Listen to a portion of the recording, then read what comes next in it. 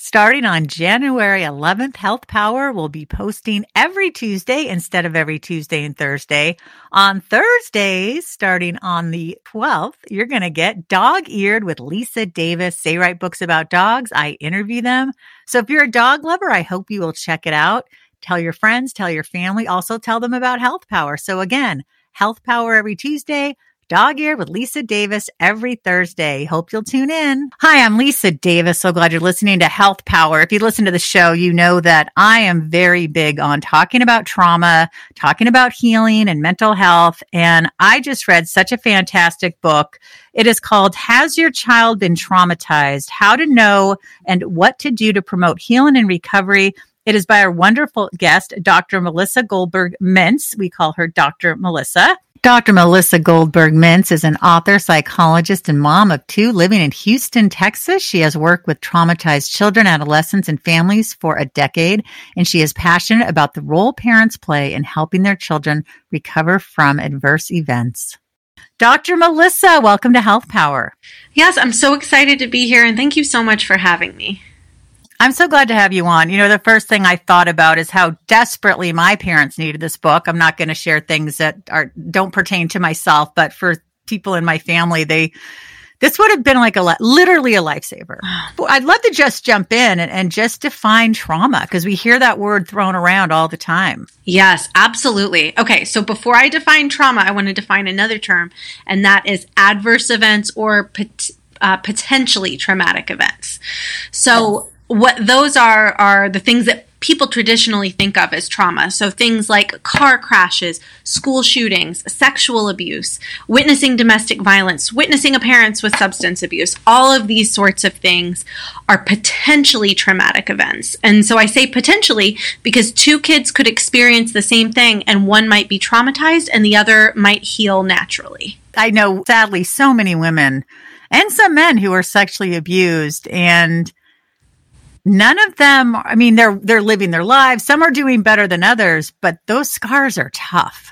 Yeah. There is trauma, right? But it depends on the parental reaction or the support and the relationship. That was something that I thought was so interesting in the book, is that, you know, the number one thing is what's your if you have that love and parental support.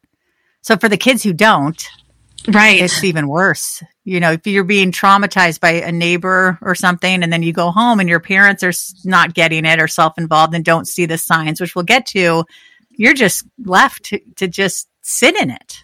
Right. Absolutely. Absolutely. And just because we brought up sexual abuse, so for decades, the rates of prevalence there were 1 in 4 girls and 1 in 6 boys will experience something like that before their 18th birthday. And actually, updated prevalence rates have shown now that girls will experience some type of sexual assault or abuse 1 in 3. So even more common, decreasing in frequency for boys. But just those rates of prevalence are just horrifying. Now, you start in the book, you talk about a boy who you say he's like one of the unluckiest boys. And I want people to get the book.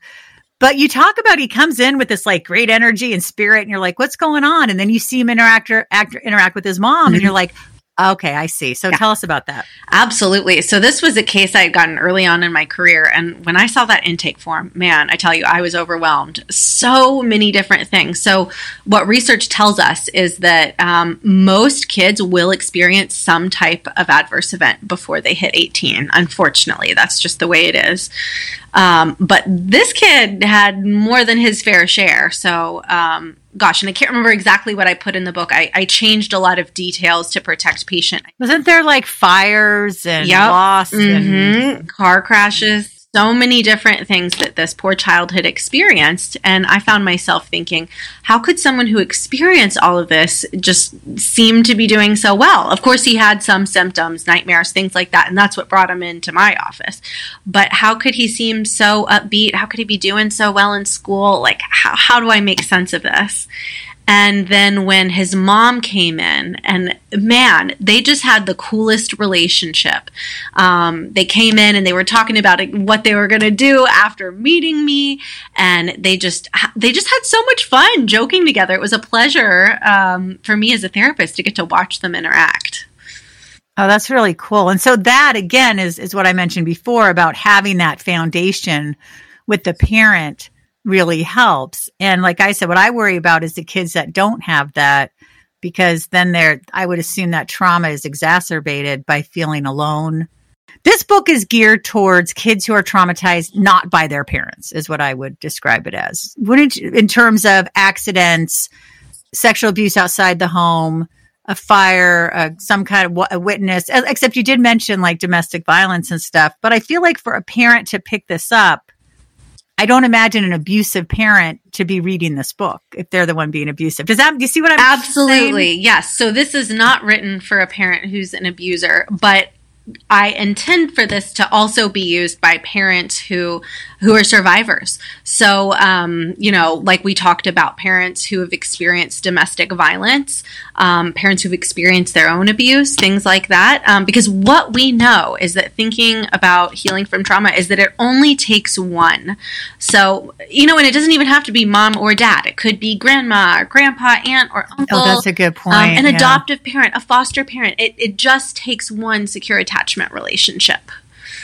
Right. And it could also be the parents aren't being abusive, but maybe the uncle is. Absolutely. Right? Yes. Or some other person, or the grandparent, somebody else in the family. And you send him over to grandma and grandpa's, and the kid comes home and looks miserable. And if you just brush him off, you just get bored over there, instead of like really like, wow, you seem really upset. What happened or what's going on? I mean, talk to us about how you approach that. But first I should ask, what are some of the symptoms, obviously? So, and then how do you approach those with your children? Sure. That there's some abuse or trauma going on. Yeah, absolutely. So the number one thing I tell parents to look for is a big change from baseline. So if you had a kid who was a great sleeper, sleeping through the night, all of a sudden, either just having horrible nightmares or trying to avoid sleep, not wanting to go to sleep, and it seems like that's coming out of nowhere, that would be a red flag to me. Now, if your kid was always a bad sleeper and is continuing to be a bad sleeper, sorry. That's tough. That's tough as a parent. And that would not necessarily be a red flag for trauma. But if you had a kid who loved snack time and all of a sudden is not interested anymore and is just saying they're not hungry, that might be a red flag too. If you had a kid who was super social, who loved, every Saturday night having a sleepover with a friend, all of a sudden, like, no, don't want to do that anymore, that could be a red flag. So any of these things, any big change from baseline would be something that would tip me off. Common misconceptions about trauma. Share a few of these for us. Oh my goodness. Okay. So the biggest one is, my child is like forever ruined. So that is a huge misconception. And in fact, even walking it back, like after experiencing something scary or an adverse event, that my child is traumatized. So most of the times after experiencing an adverse event, a child goes on to heal naturally. So I think that is something that is a myth I encounter probably on a weekly basis. I get at least one call from a parent, meet the kid. The kid does not need therapy, it won't be harmed by a meeting with me, but doesn't need it. So that is probably the most common misconception that I get, that a child is not necessarily traumatized after experiencing something scary. But then if a child has been traumatized and does need therapy, of course, healing and recovery is so possible. So I think those two go hand in hand. I thought it was interesting. You share in the book too about two girls who were in a classroom and they thought they were gunshots. And one of them was sitting by the teacher who was very common. And the other one was sitting by a boy who's like, we're all going to die. And then of course they're going to process the event differently. It turned out to be something else, not related to gun violence. And that was interesting. It's like, what's happening at the time, right? Right. Absolutely. These tiny differences, that one girl just got lucky to be sitting next to the teacher who was so calming and knew exactly how to respond and did everything right. That girl went home and was like, oh, this funny thing happened today, Mom. And, absolutely no trauma. And then the other girl, just imagine what that must have been like for her, hearing like, oh, this is a school shooting and we're going to die. Like, it makes sense that she might be traumatized by that. Oh, absolutely. The other thing too, I think this is so interesting, is the family trauma history.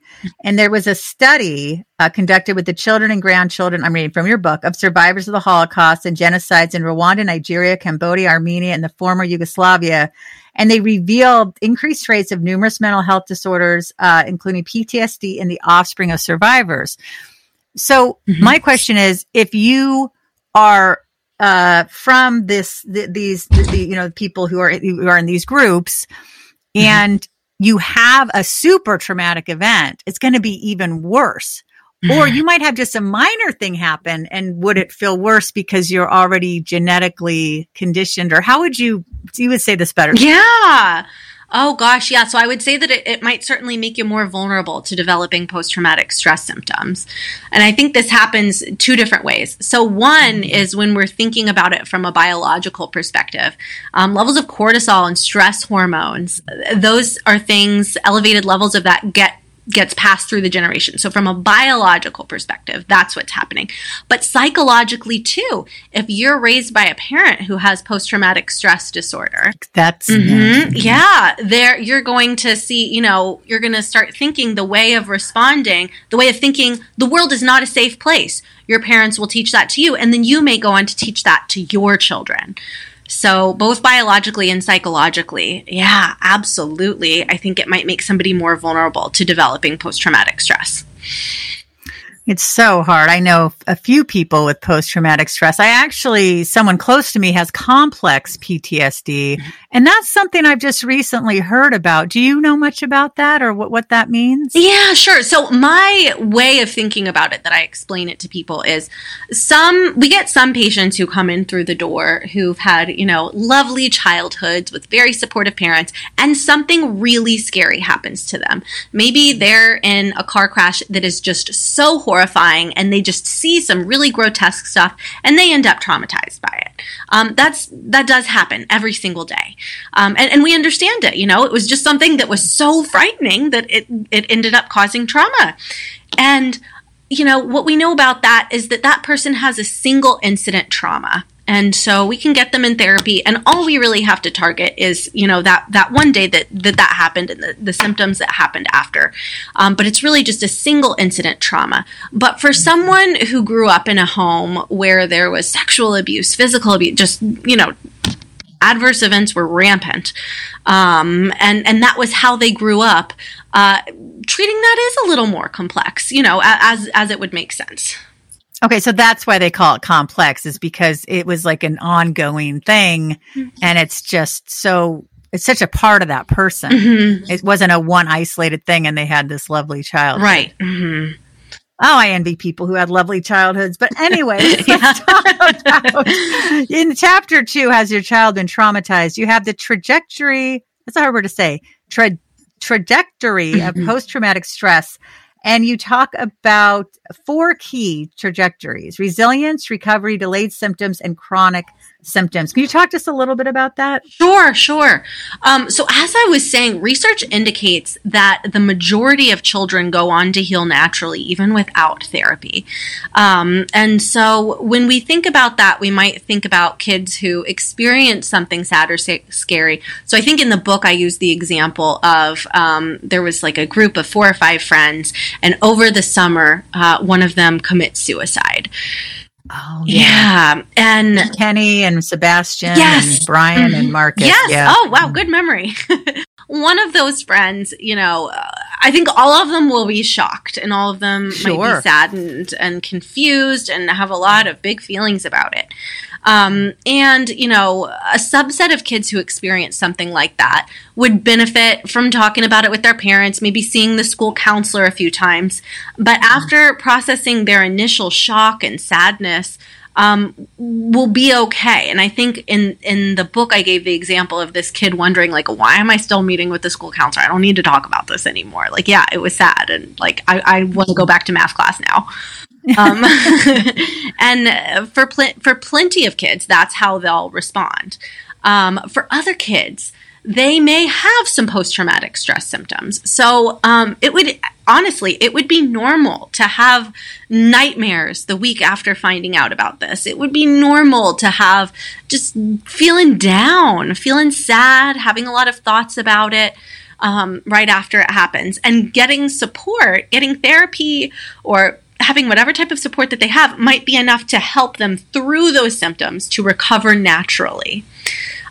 We may have other kids who really struggle, though. So kids who have post-traumatic stress symptoms. And I don't think we've talked specifically about what those look like. So I'll add. Yeah, talk to us. I was about to ask that next. I realized I'm thinking I should have asked that already, but go ahead. I think you did, and I was talking more about red flags for parents. But what those specific symptoms look like are, so we can have intrusive re-experiencing symptoms. So that'll be things like nightmares, flashbacks, or just having thoughts or images pop into their head that they don't want them there and they feel uncomfortable.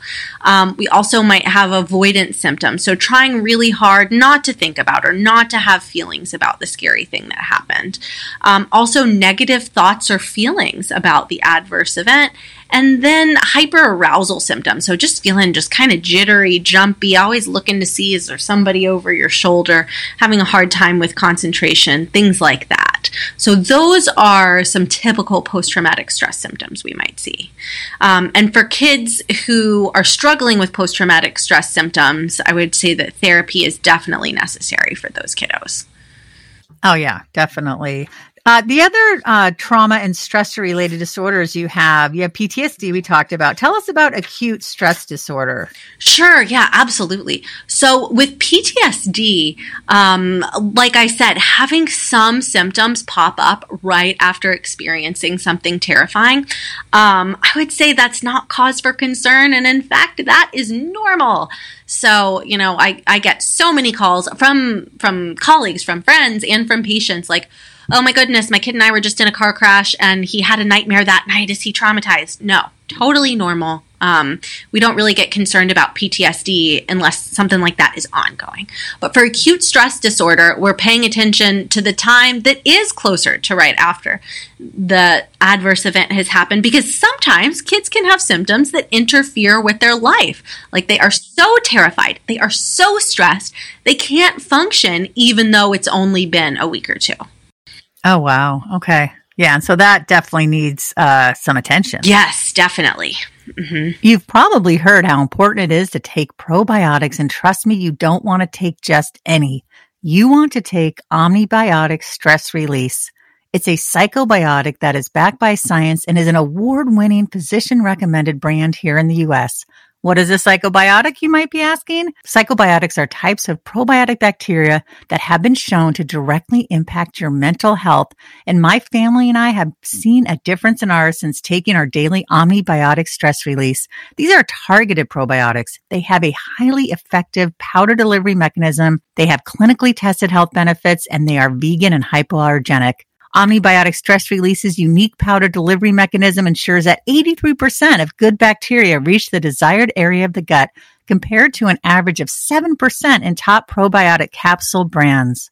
So I encourage you all to go to omnibioticlife.com.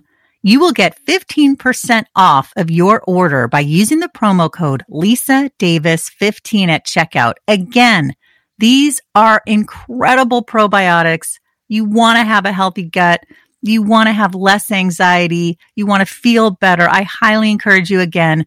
So go to omnibioticlife.com.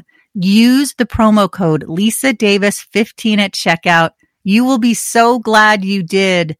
This is such an important thing you can do for your overall health. You have adjustment disorders, reactive attachment disorder. Just tell us a little bit about those. Yeah, so adjustment disorder, super common. I mean, change is hard for anyone. I'll say, it's hard for me too. Right. And this could be, when we're thinking about adverse events, I mean, one of the most common things I see are parents getting divorced, kids going to live with one parent, the other, or having a new custody schedule. And that can be a little overwhelming for them and totally normal for that to be overwhelming. So there might just be, some struggles with that adjustment that, of course, with therapy or with parental support, a child can easily overcome. Oh, good. I also really like that you had differences across the ages of when things happen, infants and toddlers. You have children ages 2 through 6, children's ages 7 through 12, and adolescents. I would say I've definitely seen lots of younger children who've used dissociation as a coping technique, because that's what it is it's your brain protecting itself. But I'll add that I've seen that in older kids, and I've even seen it have you? I've even seen it in adults too. Yeah. Oh, wow. Mm-hmm. Okay. Yeah. So I think that as a coping technique, as we get older, we learn other ways to cope. So some of the healthiest ways to cope are with humor, or with something called sublimation. So distracting by doing productive things. And of course, plenty of adults do that. Other people are too distressed and they can't lean on those coping techniques. But yeah, so adults have sort of more to choose from, and it's not a conscious process when I say more to choose from. It's just sort of something that your mind does to protect itself. And with kids, that's more limited. But I will sort of say, to wrap all of that up, is that I've seen it in kids, teens, and adults. In chapter 3, you are the key to helping to heal your child. The importance of attachment and trauma. And you write, at its core, attachment is the emotional bond we share with another person. And you focus on that important attachment bond between parent and child. Talk to us a little bit about that, why it's so important. And also you talk about how to build that relationship. Yes, absolutely. So, my sort of general philosophy about psychology, therapy, parenting, about all of it is that connection is the best medicine we have. Right. Yeah, I think, there's so much we can do for our kids, but none of it is going to take the place of a warm attachment relationship. So when I write about secure attachment, what I mean is your child confident that you will be available for them when they need you, that they can count on you to reliably be there for them in the way that they need? And if the answer is yes, then oftentimes that means that you have fostered a secure attachment relationship with your child. And I think that sort of the converse of that is that if your child doesn't have the sense that you're going to be there for them, or that maybe sometimes you will, but it won't be consistent, those are things that could impair the attachment relationship. One of the things I love, and this is so funny to me because my parents talked about this, but I don't remember them ever doing it with us. I think they did it with each other, was active listening. Yes. And I love active listening, but I'm going, I don't remember that. But my parents, they were in this it was in the 70s, kind of this kind of hippie, cool group of people. And they would talk about their emotions and their feelings. And my mom would come home and be like, we learned about this or about iMessages. And I thought it meant giving each other dirty looks. I didn't realize it was, using the letter I. And I feel hurt, that such and such. But I'm thinking, well, they never did that with us. But anyway, let's talk about active listening. So people are like, Lisa, shush, what is active listening? Totally. Oh, yeah. Well, oh man, I'm like snapping my fingers at that because it's like they were learning and yet you didn't receive the benefit. No. Oh, shucks. Man, that is too bad. So active listening is when basically it's how you communicate to your children that you're listening to them. And you can do this so this is a therapy skill, but you can do this as a parent by sort of rephrasing what they say. And this isn't like mimicking them or parroting them, but it's just helping show them that you're paying attention. So if your kid says something like, say they have a task of taking the dog for a walk when they get home, but they have a ton of homework and they're feeling really anxious about it. And they let you know, like, oh my gosh, like I have so much math homework. I'm not going to be able to get through all of it. I'm so nervous. I'm going to fail. You could say something like, oh gosh, I hear that. You're really worried about keeping up with the workload in math class. So you're rephrasing what they're saying in your own words and letting them know that you're paying attention and that you hear them. Yeah, it's really validating. Yes. Yeah, absolutely. Yeah. I mean, you're not going to do their math homework for them, but at least you're being compassionate and understanding what's going on. And that brings me to when you talk about when your child is triggered and you talk about how to react effectively. And I love this. First and foremost, remember to be empathic and compassionate. Mm-hmm. Yes. Absolutely. That's really nice. Parents can be confused by this. And if your kid is acting kind of strange, or doing something maybe that even embarrasses you. If you're out in public, it can be hard to get there into that compassionate place, but it's so important for your kids' well-being. It really is. And you have other great suggestions, but people have to get the book.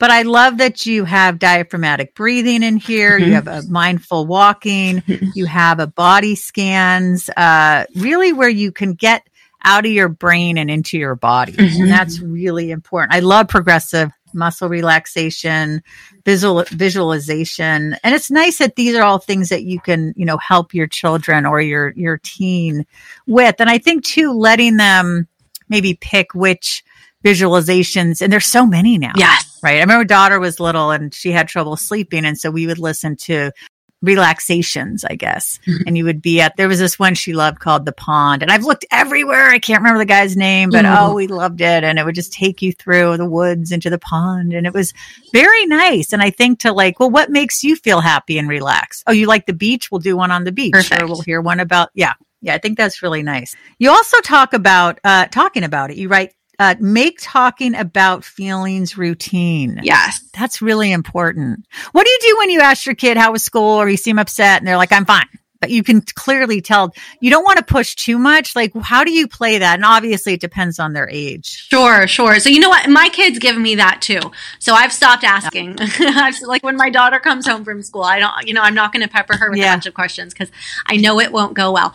But my daughter is super receptive to talking about things at night when I'm trying to get her to go to sleep, which it makes sense. Okay. She's trying to push back bedtime, which is so normal. And so we use that as our time to check in. And I can't remember if we've already talked about this, but for young kids, we might do something called warm fuzzies and cold pricklies. Oh, no, we haven't. Okay, yeah. So this would just be something where you share your warm fuzzy of the day or something that happened that made you feel warm and fuzzy inside, something happy or exciting, something that made you feel proud, something like that. And then you share your cold prickly, something that made you feel nervous, sad, mad, scared, anything like that. And so you'll share them as the parent and invite your child to share them too. And I know for my daughter and also for my patients' kids, they're a lot more receptive around bedtime. And then, of course, every kid has their great time. So just experiment with different check-ins about feelings at different times of day. But yes, after school generally does not go well in most families. No, it really doesn't. I I got to get that in my head because whenever I still pick up my daughter and I'm always like, how was school? She goes, Mom, I'm fried because she has, it's a lot. I don't want, I'll tell you later. Why do you always ask? I'm like, I don't know. Totally. It's just instinct. I get it. I totally get it. Now, I think this is so important in chapter 7, how to respond to minor misbehavior. Because my feeling is like, well, if your kid was traumatized and they're acting out, you don't punish them. You figure it out. But then if they do, they're punching the next door neighbor or something, you can't just be like, well, he's traumatized. He can go and hit that kid. How do you deal with this? Totally. So my approach is to divide it into minor behavior and major misbehavior. So minor misbehavior will be things like whining, tantrums, talking back, getting sassy, all of that type of thing. And so we have one set of skills for responding to minor misbehavior, and major misbehavior is things more like destruction of property or physical aggression. And so we respond to that very differently. Right. And you also talk about setting and holding boundaries. And I would think that could be tough too. And you write, there's almost something about setting boundaries and enforcing consequences can help a child, especially a traumatized one, feel safe. Talk to us about some examples, if you could, about setting boundaries and enforcing consequences. Oh, totally. Okay. So, I'll see often well-meaning parents whose kid has just experienced something scary, and they will just sort of let the kid do whatever they want. So instead of having healthy meals with dessert after, it's like, okay, ice cream for dinner, whatever you want. Just trying to get their kid to feel happy again. And the kid can be left feeling like, what the heck is going on? So one thing that communicates is like, oh gosh, if mom's letting me have ice cream for dinner every night, something must be seriously wrong. What's going on here? So, by keeping schedules and routines the same, you're going to keep your kid feeling more safe and grounded. Yeah, absolutely. And so then the other issue with not setting boundaries, or even worse. So what's even worse than not setting a boundary is trying to set a boundary and giving in. So, say your kid wants ice cream for dinner and you say, no, you're not having ice cream for dinner. But then they beg and they plead and they scream and you say oh my gosh, I can't deal with this. Fine, you can have ice cream for dinner. Then they learn, Yep. if I try and push a boundary and my mom says no, I'm just going to have to push harder, scream louder, get more annoying, and then my mom will eventually say yes. Do you do this therapy just in the area that you are, or because of COVID, are you able to Zoom with people, or is it just like So there's something called PsyPact, I'm not sure how this affects people with different degrees than me, but for psychologists, if you are part of PsyPact, you can practice in, I think it's about 30 different states in the country. So not every state, but in many states. And it's not, I don't use Zoom. I use a different video conferencing platform, but yeah. So your book is out. It came out on... Yes, on Friday, August 19th. Woohoo! That is so exciting. Thank you. It is such a great book. Do you have a website and social media? Absolutely. And all that stuff? So very easy because they're both the same thing. So my website is melissagoldbergmintz.com, and that is also my Instagram handle. Wonderful. This has been great. Everybody pick up this book. Has your child been traumatized? How to know and what to do to promote healing and recovery, and keep coming back to Health Power. Well, that's it for our show today. Thank you so much for listening. We appreciate you, and we would appreciate it if you could please rate and review and leave a comment, because the more you engage with our podcast, the more you will find it and help other people find it wherever they listen to their podcast. So be sure to follow us. I'm at Andrea Donsky and at Naturally Savvy, and Lisa at Lisa Davis MPH. Thank you so much. And please share this episode, because the more you share shows you care. We'll see you next time.